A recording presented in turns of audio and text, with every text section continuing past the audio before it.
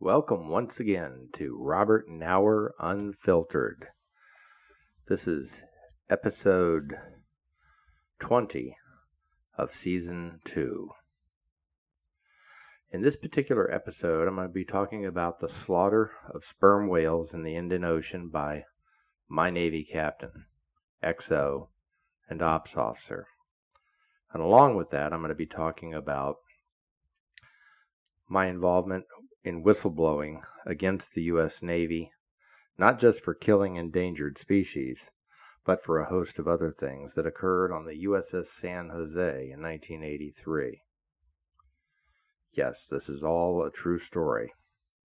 And sadly, and luckily, it's documented in the Norfolk Ledger-Times newspaper and in the Washington, D.C. newspapers.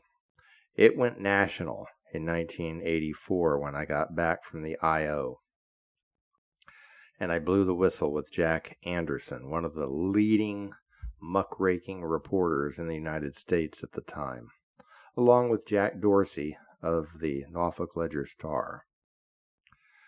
It all began after I reported to the USS San Jose in 1983, after I had been transferred to Guam, home ported out of Agana, Guam. And I reported aboard as the cargo officer of the USS San Jose AFS-7. That ship today is a military sealift command ship. At the time, it was a combat cargo Navy ship. Combat, keyword meaning it was weaponized.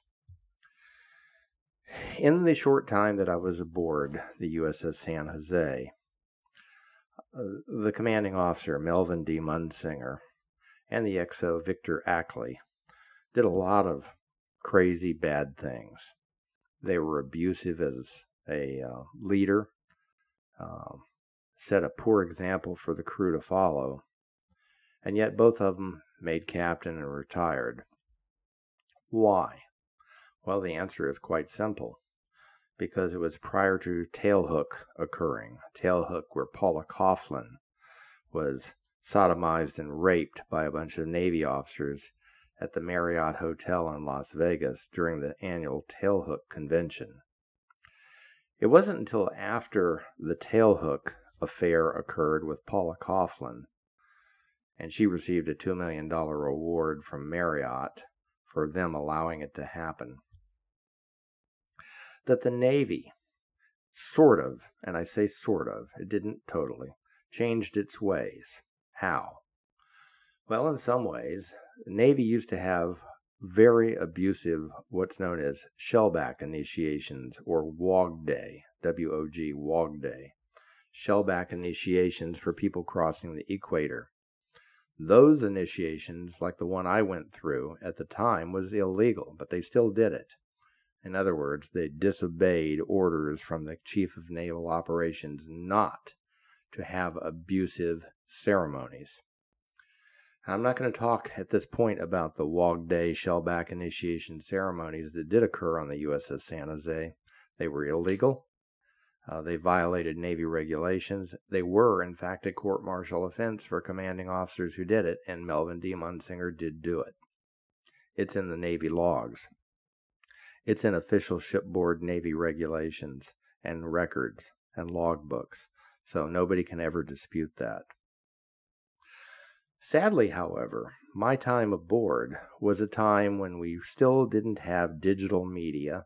We didn't have tiny cameras like we have today. We didn't have cell phones and iPhones. What we had were cameras that took film, and we had digital Betamax, which were huge cameras, the size that TV people use. So after we had deployed to the Indian Ocean in 1983 on our voyage, it was a Sunday morning.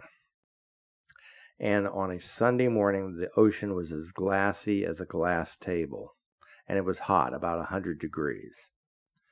I woke up in the morning at about 9 a.m. After having breakfast. I went back to my rack, because Sunday is a day of leisure at sea, unless you're unrepping. And I heard all of a sudden, rat-a-tat-tat-tat, Bop, bop, bop, bop, bop, bop, bop, bop, bop, bop, bop, bop, rat-a-tat-tat-tat, pop, pop, pop, pop, pop, pop, pop. And I wondered to myself, what the fuck is that noise I hear? So I grabbed my shirt, put it on, ran up to the main deck of the ship. And out in the distance, I could see what looked like sperm whales flipping their tails. And I saw two round orange 55 drums, metal drums that were painted orange. And there were sprays of bullet that were being sprayed by the bridge.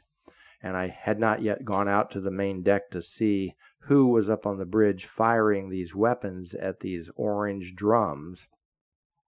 But when I did, it was the captain, Melvin D. Munsinger, Richard Ackley, the XO, a lieutenant commander at the time. He is now since a retired Navy captain.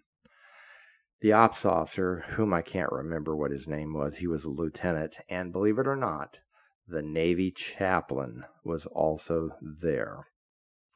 And I noticed out as I watched the sprays of machine gun fire, or rather M16s, which is a machine gun because it can be fired at full auto. I noticed the sprays of bullets hitting not only the orange drums, but around what appeared to be whales. So the first thing I did was I asked a sailor, I said, what the hell are those things out by the orange drums? He said, those are sperm whales, sir.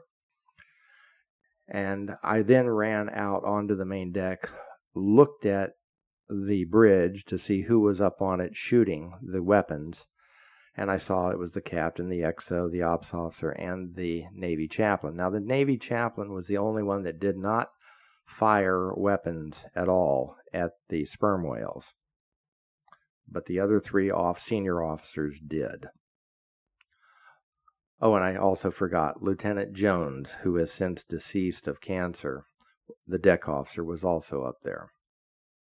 All of this information I reported to the Navy Inspector General and ultimately to the newspapers when I decided to resign my commission from the Navy. But it was not the killing of the sperm whales that broke the camel's back. Nope, it was more than that. It was a collision at sea on purpose by the Navy commanding officer against a Korean fishing trawler fleet in Pusan Harbor prior to our entrance, where the captain had been alerted that there was a fishing trawler fleet ahead, dead ahead, and he said, I don't give a goddamn, full steam ahead, maintain course. And the OOD said, Captain, we have to alter course. International rules of the road dictate that the Korean fishing fleet has precedence and priority. We must alter course. He said, if you will alter course, I will fucking court-martial you.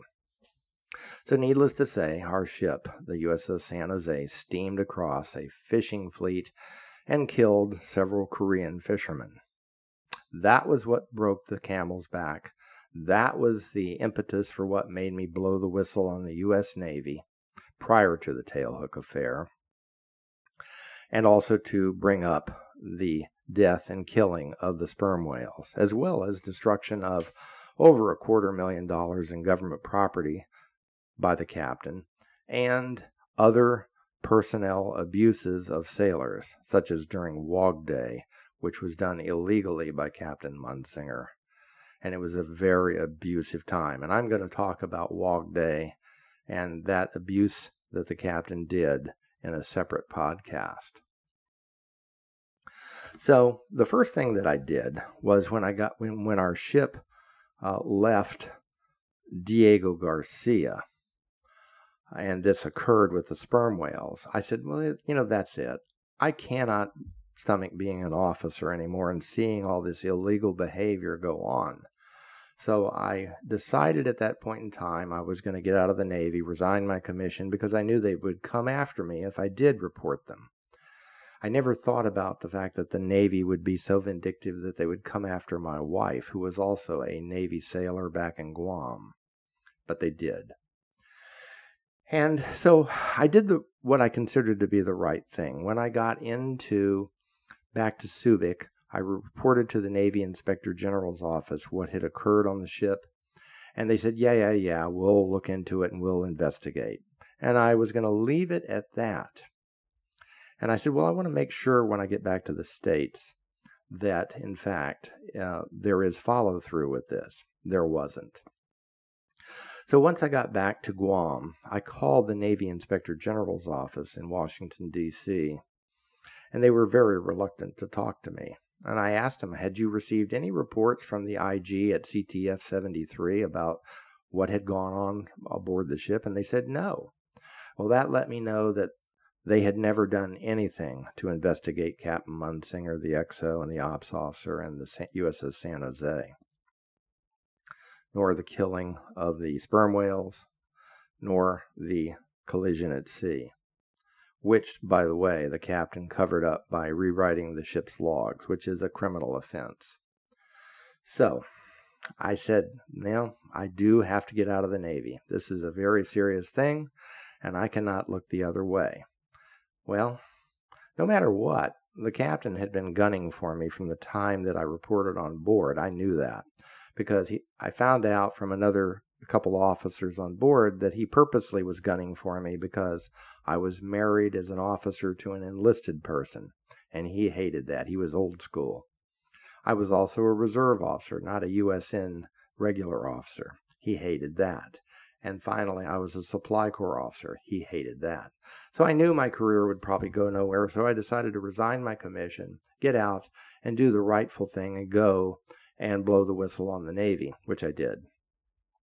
So after I got out and got off the ship, after serving 12 months in Agana, Guam at the Naval Ship Repair Facility under Lieutenant Commander Bonafed, who became a very nice guy and friend of mine, I finally got transfer orders back to the States, and unfortunately my wife had to remain in Guam. I hadn't been able to get her orders off the island, and I wasn't sure I was going to be able to. So I went back. I got a job at Philadelphia Defense Industrial Supply Center, and while I was there, I drove down to Washington, D.C. after making an appointment to meet with Jack Anderson and his reporters. And after meeting with Jack Anderson, he assigned one of his junior reporters to go with me to the Washington Navy Yard to file my formal complaint against the Navy and against Melvin D. Munsinger.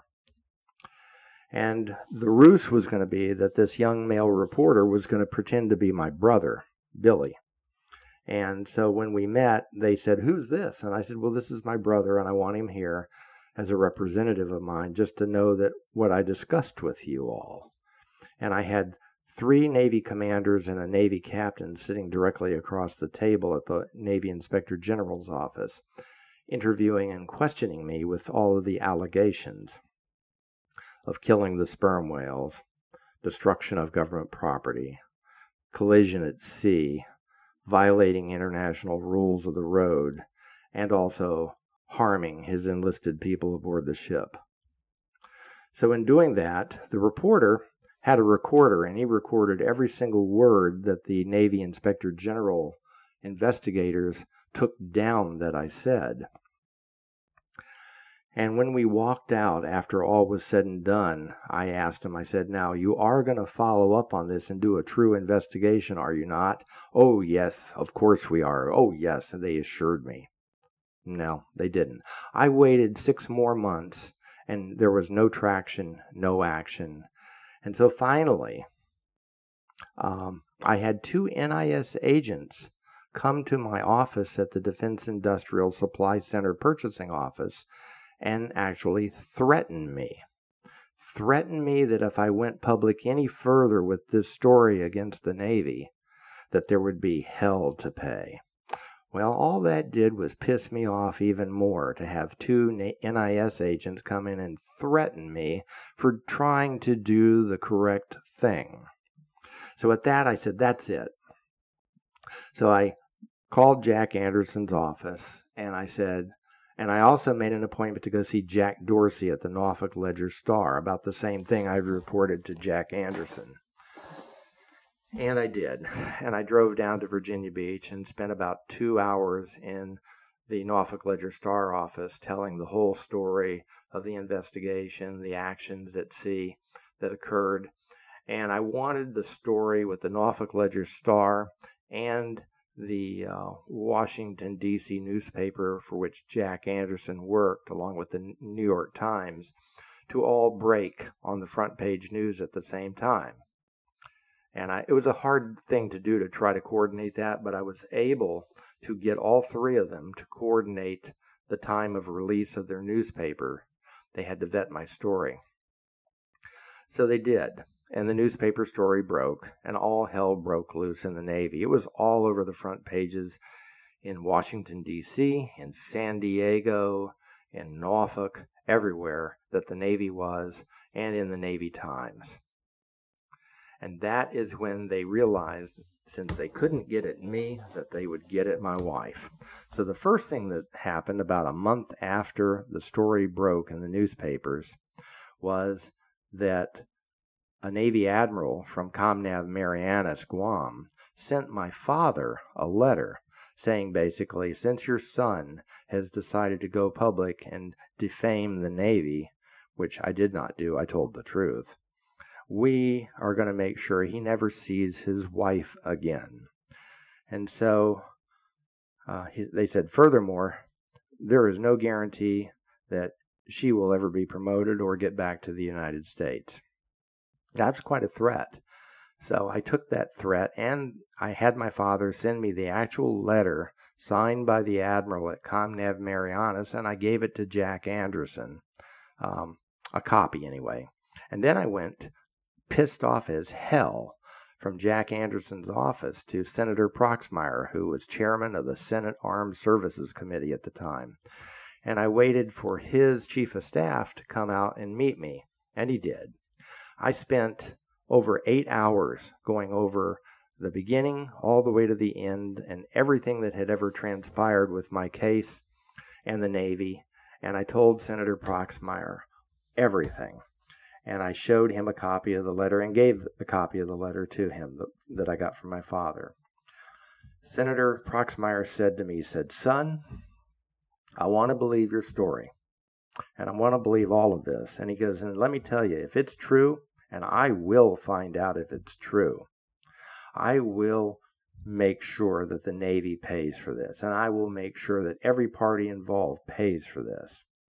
But he says, I will also tell you this, Lieutenant, and I was still a lieutenant in the reserves at the time. He said, if you're lying about this in any way, shape, or form, I guarantee I will fucking castrate you. I will castrate you.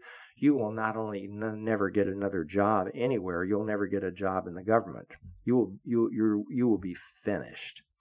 And I said, I'm not lying, sir. He goes, I don't think that you are. He goes, but the investigation that I am going to convene congressionally will prove that to be the case. Well, you know what? 12 months later, oh my God, it's already been 2.5 years later. 12 months later, after spending millions of dollars tracking down sailors and officers that had been on the USS San Jose, yes, my story was factual. Yes, everybody who was interviewed by the congressional investigators and took depositions said, everything Lieutenant Knauer told you is true. And, yeah, the captain did do all of those bad things. So Proxmire told me, he said, wait no longer. He goes, I am going to get your wife off that island, and she will be back here by day after tomorrow. He says, just wait, you're going to receive a phone call from the Chief of Naval Operations. Well, I did. The next morning, while I was at work, and now I had transferred from DISC, Philadelphia, down to the Naval Supply Center at Norfolk. I had gotten a promotion in the meantime. Now remember, it's been almost a year, almost 18 months I had not seen my wife since I left Guam. And she always thought, well, you must be back there having fun. And she was not having fun because they were making her life a living hell while she was in Guam. And to make matters worse is that even though she had been made Sailor of the Year for Guam and was the first woman, almost the first woman, I believe, in the Navy enlisted to receive her surface warfare qualifications, which were all shoo-ins for Chief Petty Officer, she would never be promoted beyond E6.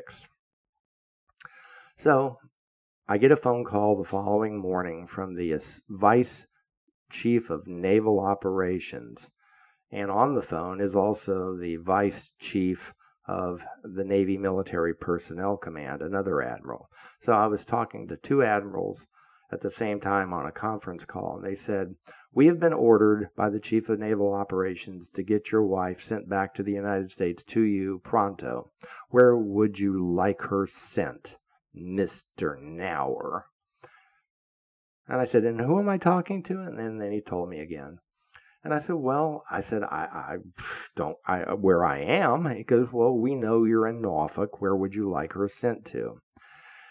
And I probably should have said Portsmouth, Virginia. I don't know why I didn't, but I said NOB Norfolk, Naval Base, Operations Base Norfolk. And so that is where she would be ordered to from Guam. So without her knowledge, and I hadn't spoken to her, and while all this was going on, the admirals told me, "She will be back in the United States to see you in 2 days." Because that's how long it took to pack her up, put her on an aircraft, and send her back. So she went on a commercial jet from, she initially went on a commercial jet from Guam to Tokyo, and then from Tokyo to Washington State, Seattle, and then from Seattle back to Norfolk. It took a full 2 days to get her back. When they came to see her at the office, they had military police not arrest her, but just basically, "Please come with us." And they took her over to Navy housing, which she was still living in, even though she was enlisted. But it was still my house that I was responsible for.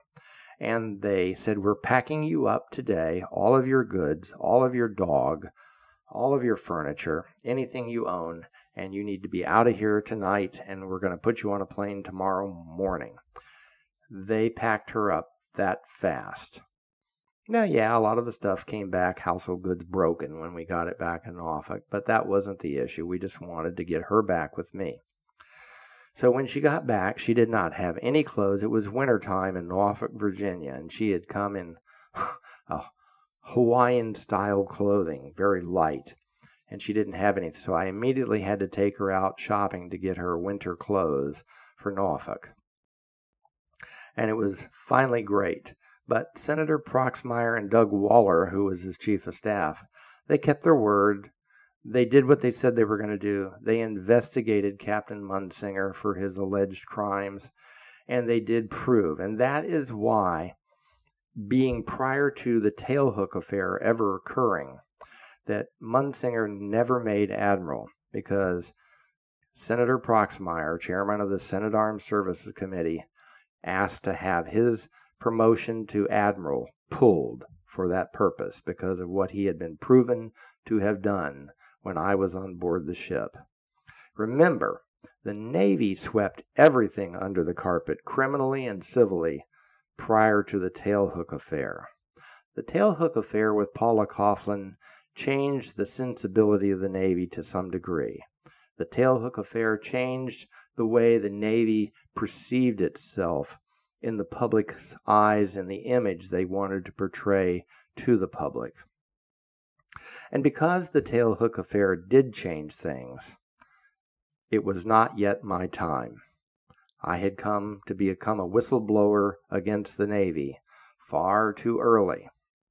And I look back on my career and I ask the question, did it really affect my career? And the answer to that is no. You know what? In the long run, it didn't. I got out of the Navy, became a contracting officer, and then a senior contracting officer, and then a professor of contract management for the military and the Pentagon. And then eventually I became one of the most senior contracting officers in the government for the Department of Labor, Department of Transportation, and the Treasury. And after that, I retired and started my own DC consulting firm where I made more money than I made in the last 10 years working as a civil servant. So I did pretty well for myself. And my wife also, when she got out of the Navy, she retired at 36 years of age. She retired in 1996. And from that point on, she became a GS-13, making well over $100,000. So we did quite well for ourselves. So I can't complain. I was concerned what the outcome for me and her would be when I blew the whistle. But being as young as I was, I really didn't dwell on it or think about it. It could have been disastrous, but it wasn't. So all things told, we came out smelling like roses. And I've written 2 books about it since. One's called Murder on Steel Beach, a Navy story, and the other one is Chaos on a Cargo Ship. And I highly recommend anybody to read those books. They also come in Kindle format and in Audible, a 17-hour version narrated by Rich Brennan. That's about $21 if you buy the Audible, which has sound effects to it. And he did a pretty good job narrating the book.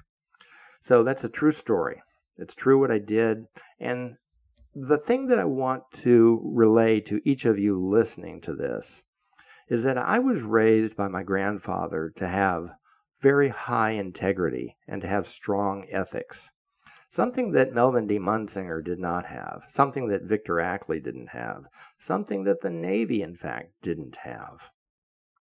Sadly. And to some effect, they don't have it today with the Fat Leonard scandal has proven that with over 358 military Navy officers, chiefs, and senior enlisted who have all committed felonious acts and multiple crimes with Fat Leonard, that obviously the Navy still has yet to learn that it needs a higher level of integrity and honor than they have today. And so, if I did anything for myself, I strengthened my level of integrity by doing the right and honorable thing to resign my commission, to leave the Navy, and to report all of the wrongdoing by the Navy, to, yes, blow the whistle. That is a decision that each of you would have to make. Do you want to do the right thing? Do you believe? Are you willing to take the punishment? And there was punishment. The punishment was, I no longer could be an officer, and I loved the Navy. My wife was never promoted beyond E6. She should have been a Master Chief. Sailor of the Navy, Sailor of the Year, first woman to get her SWO pin. She was harmed in order for them to get at me. But I have great people to thank, Jack Anderson and his reporting staff, and probably the most honorable senator that I have ever known in my life, and they don't make anybody like that anymore, and that was Senator William Proxmire of Wisconsin. What a guy. He kept his word. He did what he said he was going to do. He convened a congressional investigation, and he found out the truth, and he kept that commanding officer that I served under from ever making admiral. He would have made admiral if I had not blown the whistle on him. So if that's the only satisfaction that I can get as a former Navy officer, is that that commanding officer did not make admiral, well, that's good enough for me. And with that, Robert Knauer, Unfiltered, out of here.